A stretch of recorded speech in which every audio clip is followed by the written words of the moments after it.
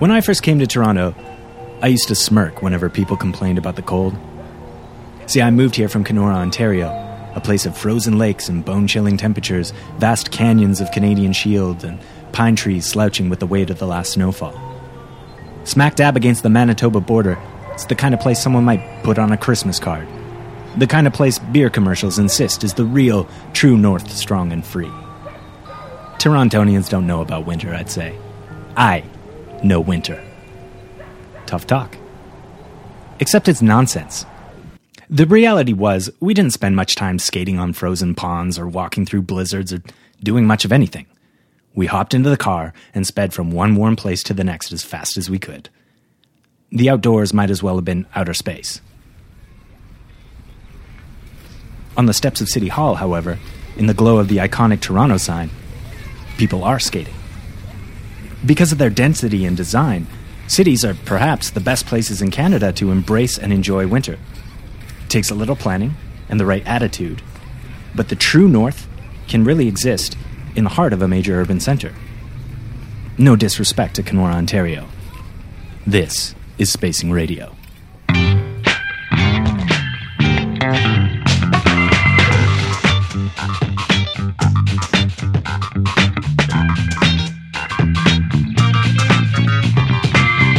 Broadcasting from the Broom Closet at 401 Richmond Street West, Toronto, Ontario, I'm Glenn Bowerman, and you're listening to the official podcast of Spacing Magazine.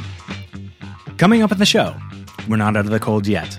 We speak to Susan Holdsworth, coordinator of Edmonton's Winter City strategy, about the design and culture shift taking place there to make Edmonton a truly winter-friendly city.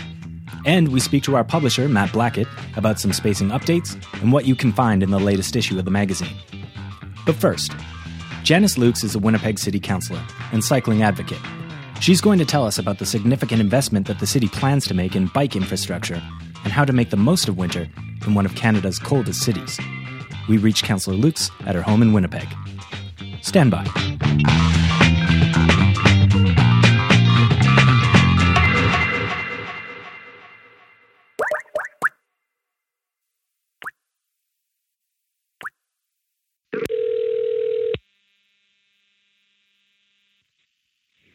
Janice speaking. Hi, Councillor. It's Glenn Bowerman from the Spacing Radio podcast. Glenn, yes. Hold on. Let me get to a different room here. Okay. Okay, just going to close the door.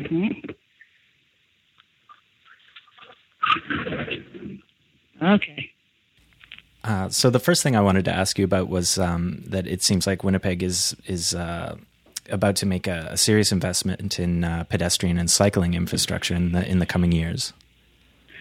Correct. We've been basically, I'd say, over the last 12 to 13 years, really seen an increase in the infrastructure investments we've been doing for active transportation.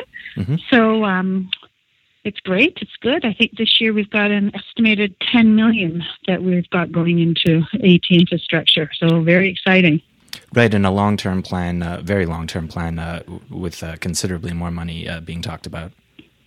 Yes, absolutely. We've got actually a strategic plan that we put together, projects us out for the next 20 years, and I believe an estimation of around anywhere between 275 and 300 million. So we can only hope. Right. And so how would you characterize the cycling culture in Winnipeg right now? I'd say over the last 12 years or so, when I first got involved, there wasn't really any formal organization. There were a few people that were interested. There were a couple of projects going on.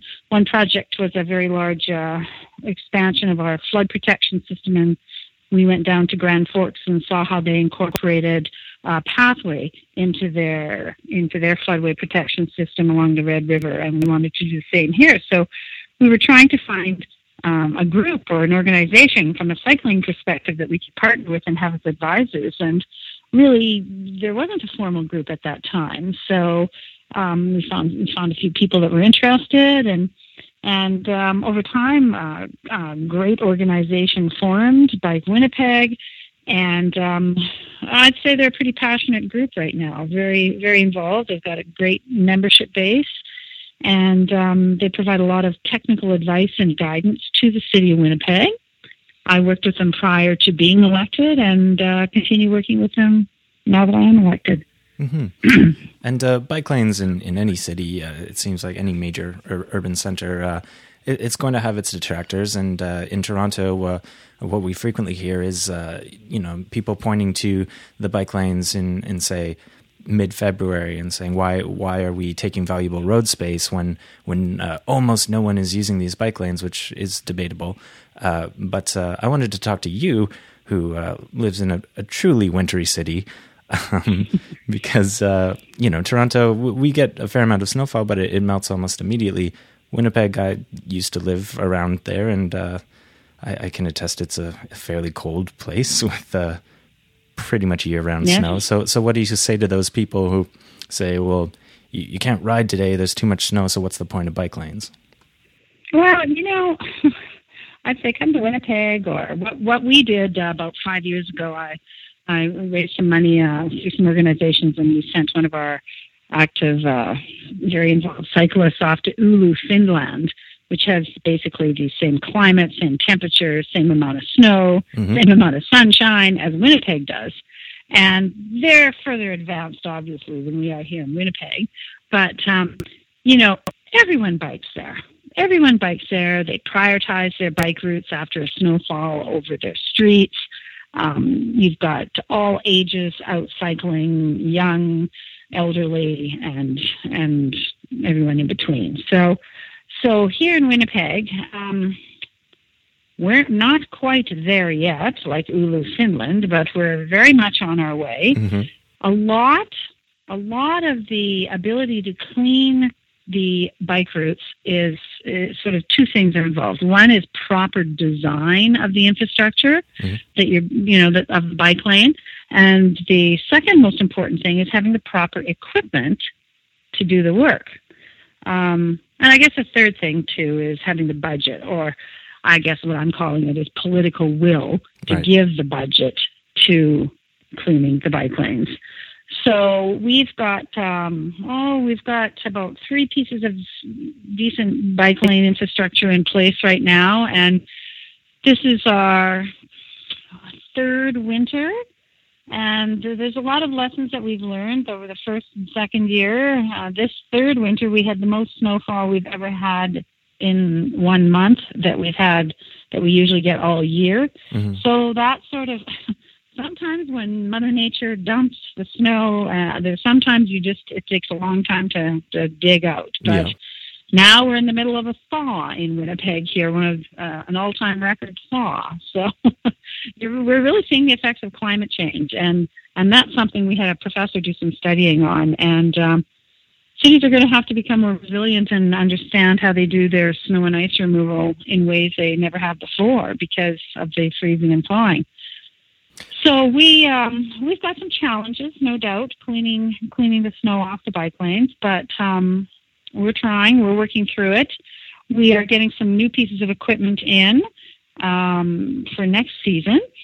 We have a review of how we're cleaning our network right now, and we're reprioritizing it. So we're expecting a report out in about 30 days. I made a motion last year about this time. The department's studying it. They've been consulting with different groups. I had the opportunity to go to the Bike Walk conference in Vancouver this year and met up with a gentleman from Sweden. And they were prioritizing how they clean their active transportation network. And it was rather interesting speaking to him and, getting some pointers. So we will come forward with this plan on how we're reprioritizing it, and then it goes to council to see if council wants to fund it, because it will require a higher level of maintenance, a higher level of cleaning, and that will be another interesting day at City Hall. Right. And another interesting feature of downtown Winnipeg is the Skywalk, which I've seen pros and cons. As a kid, I used to love running through them, and certainly they're accessible for a city that can get choked with a heavy downfall of snow. But there's also some debate about, is it best practice to be bringing people off the street, or is there a way to open up the pedestrian realm to pedestrians all year round? Do you have thoughts about the Skywalk? Well, I do actually. I'm very involved with the accessibility group in our city here, and the one thing that I really realize is, yes, of course, taking people off the streets, changing the dynamics on the street. That that is sort of a downside, let's say, to these skywalks. But on a positive side, if you've got mobility challenges in a winter city like Winnipeg, it can be extremely challenging to move. And the accessibility folks that I work with I just love the Skywalk.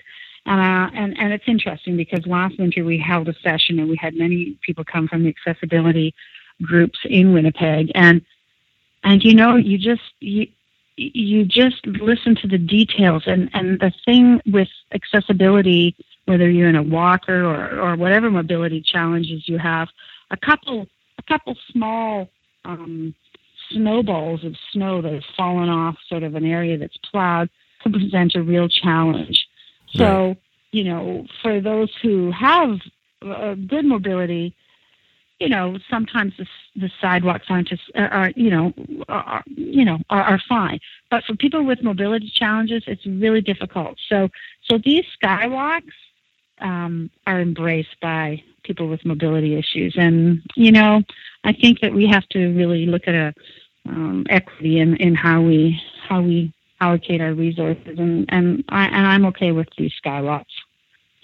So it sounds to me that when it comes to these pedestrian and cycling sort of improvements, it comes down, what you're saying is a mixture of a bit of a culture shift in mentality and just a political will, as you say, making them priorities. Well, yes, because it costs money, and when I look back when I got really involved about, 15, 16 years ago, I mean, it was a huge learning curve that we had to, I say we because there was a group of advocates, we'd go down to City Hall and basically we'd educate the elected officials on why this was important and why it was needed. And then, we've seen sort of this big groundswell throughout the world, quite literally throughout the world. People are realizing, it's for health perspectives, for environment, for so many reasons. So it's becoming more accepted. Now there's hundreds of people in Winnipeg that are embracing the cycling and active transportation culture. But we still have some challenges with folks that aren't, because we are such a car-centric society. So when it comes time to getting the political will, I'm the first to say that there's some barriers there. And now being elected, it's not any easier on this side of the table, right?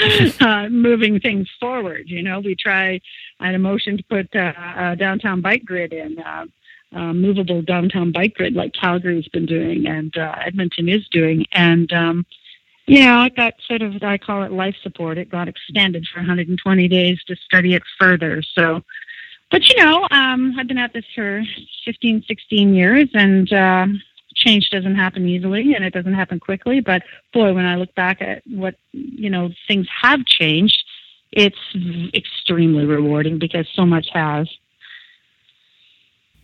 Well, Councillor, I want to thank you so much for taking the time to talk to me. Oh, great. No problem. Thank you very much. Thanks for covering this very important topic.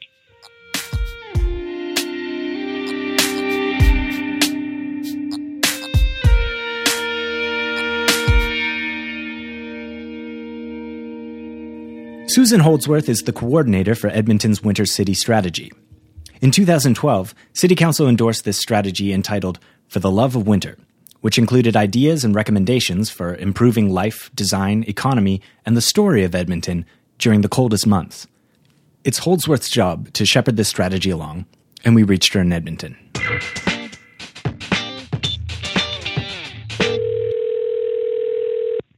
Hello, Sue speaking. Susan, first for our listeners, I wanted to ask you about the Winter Cities guidelines, how it sort of came about. Sure. The need for Winter City guidelines came out through the development of the Winter City Strategy.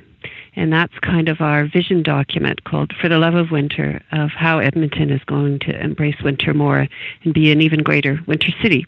And it's a really broad-based and holistic vision document and approach, and it covers kind of everything from making it easier to go play outside, to designing our city better for our winter context, to supporting winter businesses and festivals, and changing those underlying stories of what it's like to live in Edmonton in winter.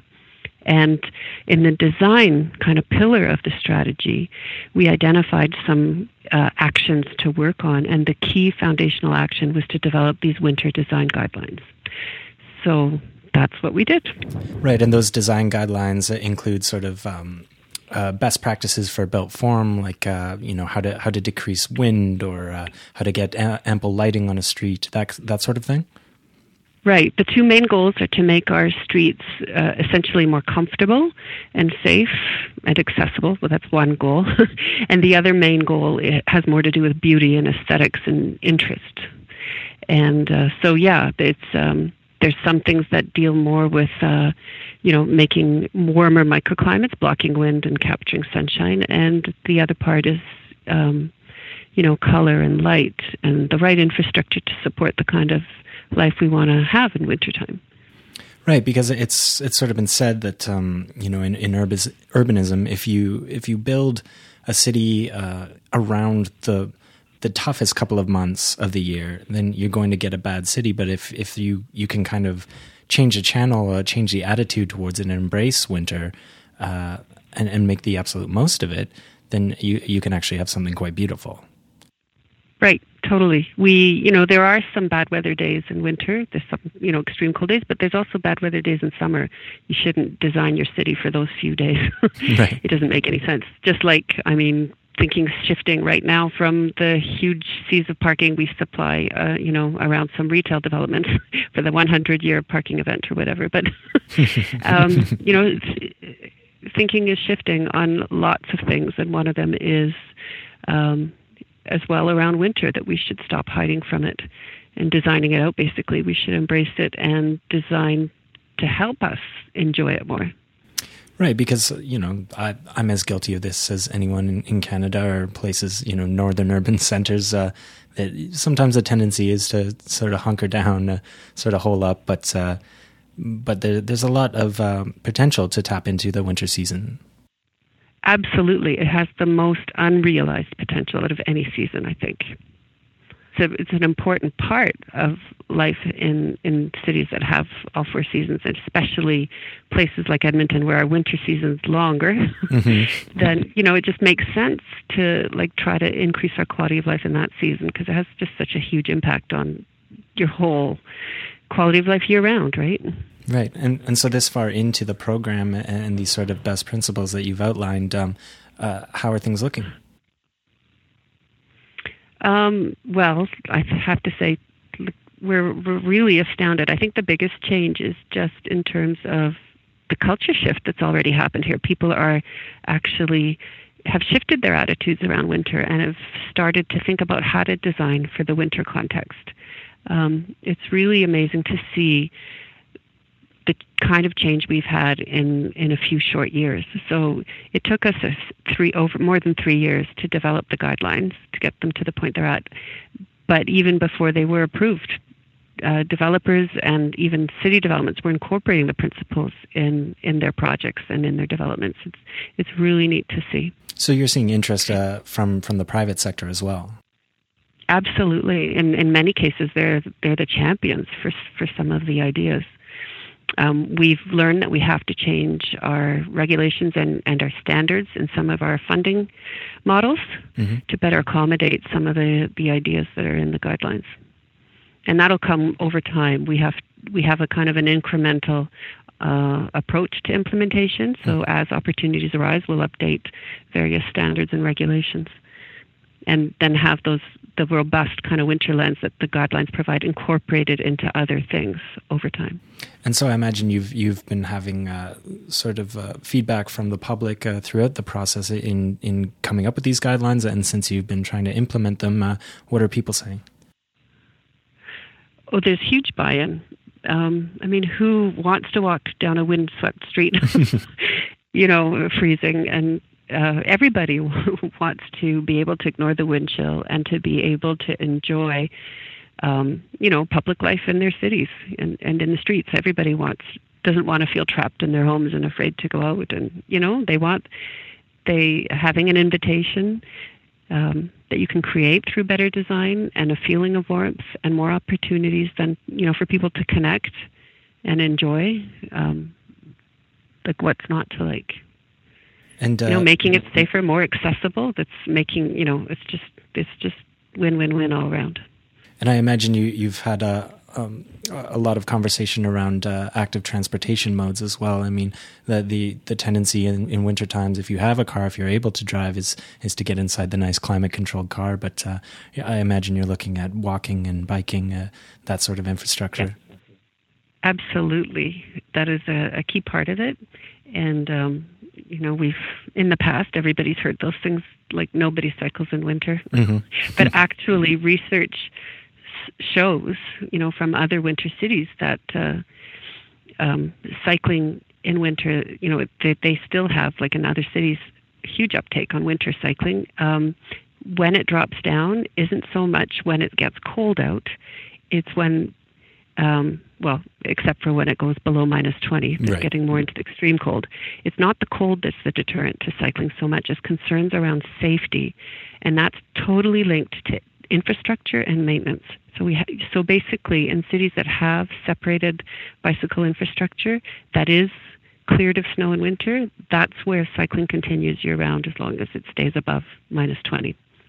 Right, and you mentioned you mentioned other winter cities. Were there cities in particular that Edmonton looked to when they were sort of conceiving of these new guidelines? Yeah, we did. We looked at leading practices from other places, and we know, even though a lot of people say, "Oh, that's not our culture, that'll never happen here," that culture shifts over time, and we're not as limited by the weather as we tend to think we are. So that's one of our key messages that we're also just pushing. Our culture will shift too. Especially if we design properly to support the culture shift. And so, moving forward, what do you hope to see with the program? I hope to see just people really understanding what it's all about and just putting more thought into designing better for our winter context. And developing some real local expertise on those design elements. Like, we know that it's really important to block winds and to not cast our public spaces, have them be in shadow. Mm-hmm. But it's something else to really know how to analyze, how the wind travels down the side of a building or overland. So, developing some expertise so we actually can design properly for it instead of pay lip service to some of these elements. Because I think every city, winter city around the world knows about these things. None of them are rocket science. It's just how much do you enforce it and really understand it even, because you can't enforce something you don't truly understand. Well, Susan, I want to thank you so much for taking the time to speak with me. Oh, thank you.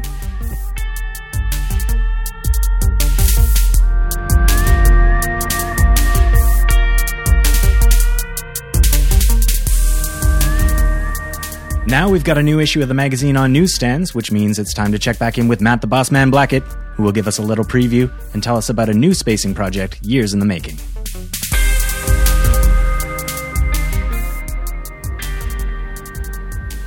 So, Matt, Spacing's got a new issue on the newsstands, and we took a little bit of a different approach this time. We produced it in a partnership. Yeah, we've teamed up with the fine folks at The Ethnic Isle, a website that covers city issues from a bit of a different perspective than we do. A lot of it comes from a more suburban point of view, but also from a social equity point of view. And what we decided is, like, we have a great expertise, I think, around transportation issues, be that the TTC or traffic or transit or bikes, and then we've merged that with their unique perspective on the city, and we've come up with a cover section that's about race and transportation in the city. It's how we move around the city and how race and class plays a huge part in how we actually move about the city. So I'm really excited. We have a couple of we have I think 8 or 9 articles in the issue.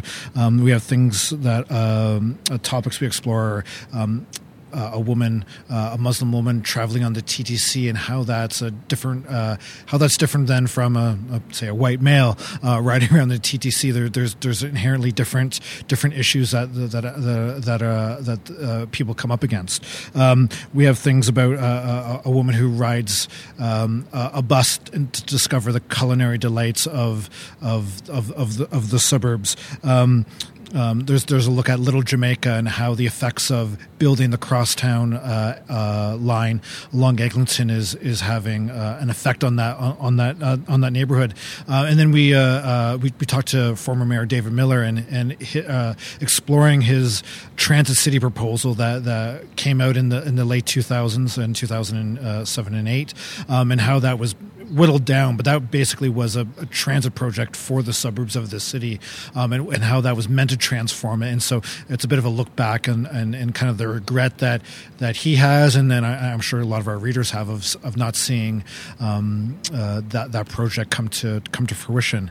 So that our cover section is something we've done in a kind of, we've taken a different approach to it, and I'm really excited to see our readers' response to this. But we also have some other great things in the issue.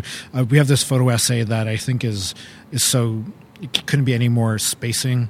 It's about trash bins. It's a history of trash bins in the city, and it looks at the different manifestations of garbage bins on our streets. I absolutely love that. And we also have an excerpt from a new book about Don Mills, and it's a chapter from this book, and it's about how the Underground Railroad ended up in Don Mills. It seems like an unlikely place, but it's a fascinating story about local Torontonian, became a Torontonian, or family became Torontonians after they escaped from the States and ended up with a farm in Don Mills. So our issue is, I'm really excited. I'm always excited about our issues, but this one is something that I think is quite unique. And we have a couple more spacing projects that I think our readers might be interested to hear about. Yeah, so I think some of our readers and listeners, I hope, remember that we did a book called The 50 Objects That Define Toronto. We have a web and TV series, so it's actually been up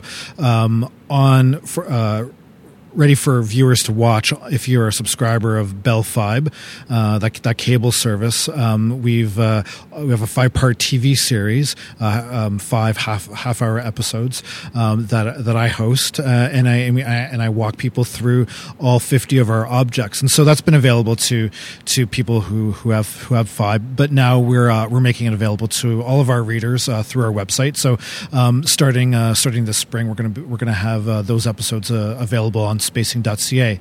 And then the other thing that I'm really excited about is we've been working on this for years.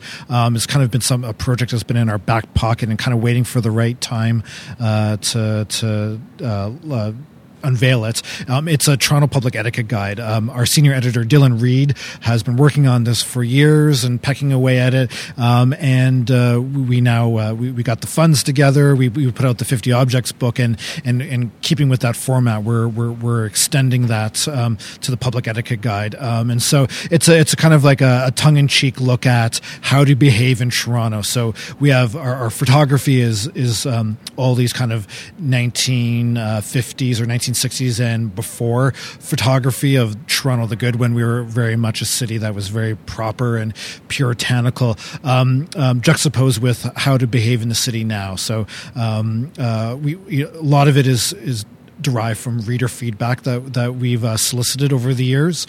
Lots of ideas on how to open doors, when to hold them, when not to hold them, how to behave in bike lanes, how to walk, what to do in parks, a whole bunch of different things. And it's tongue-in-cheek, but also at the same time too is actually a pretty handy guide, because every city has their own colloquialisms. They have their own manners and ideas about how to do things, and Toronto's no different. And once you're here, you quickly realize that, especially for people who have moved from a different city.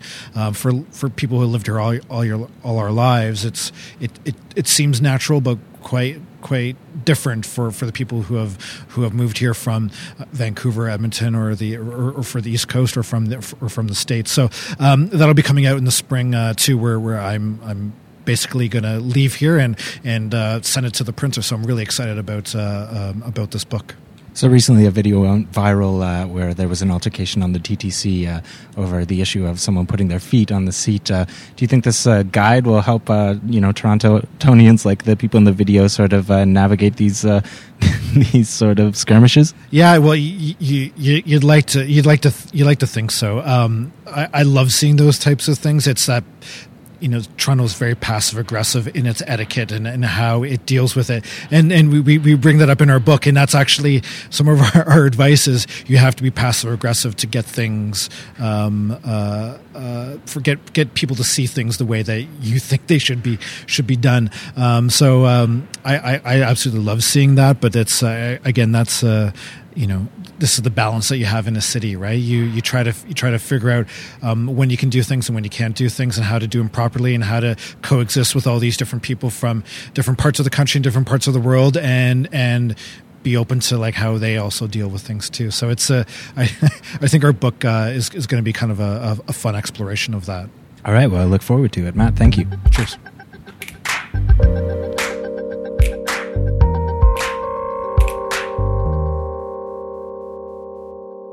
Look, I'll admit it. I've spent my fair share of winter days mere feet away from a space heater, ignoring calls, refusing to leave the house. And while I'm a major cycling advocate, I brought my bike inside for January and February, to my great shame. Sometimes winter can make the city seem so much bigger, a short walk that much longer. But as State of the City Inc. founder Brian Kelsey, who calls Winnipeg one of his 3 hometowns, told me, if you plan a city around the worst few months of the year, you get a bad city. Snow is not a case against cycling infrastructure. The world's windiest intersection is not a case against pedestrianization. But beyond that, we can actually plan to make the most of our so-called worst months, to embrace the inevitable winter season. With the right attitude and a little innovation, we might even look forward to the cold.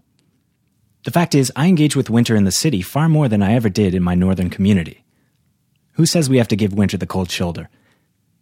Oh God, I'm so sorry for that. Neil, please play me out.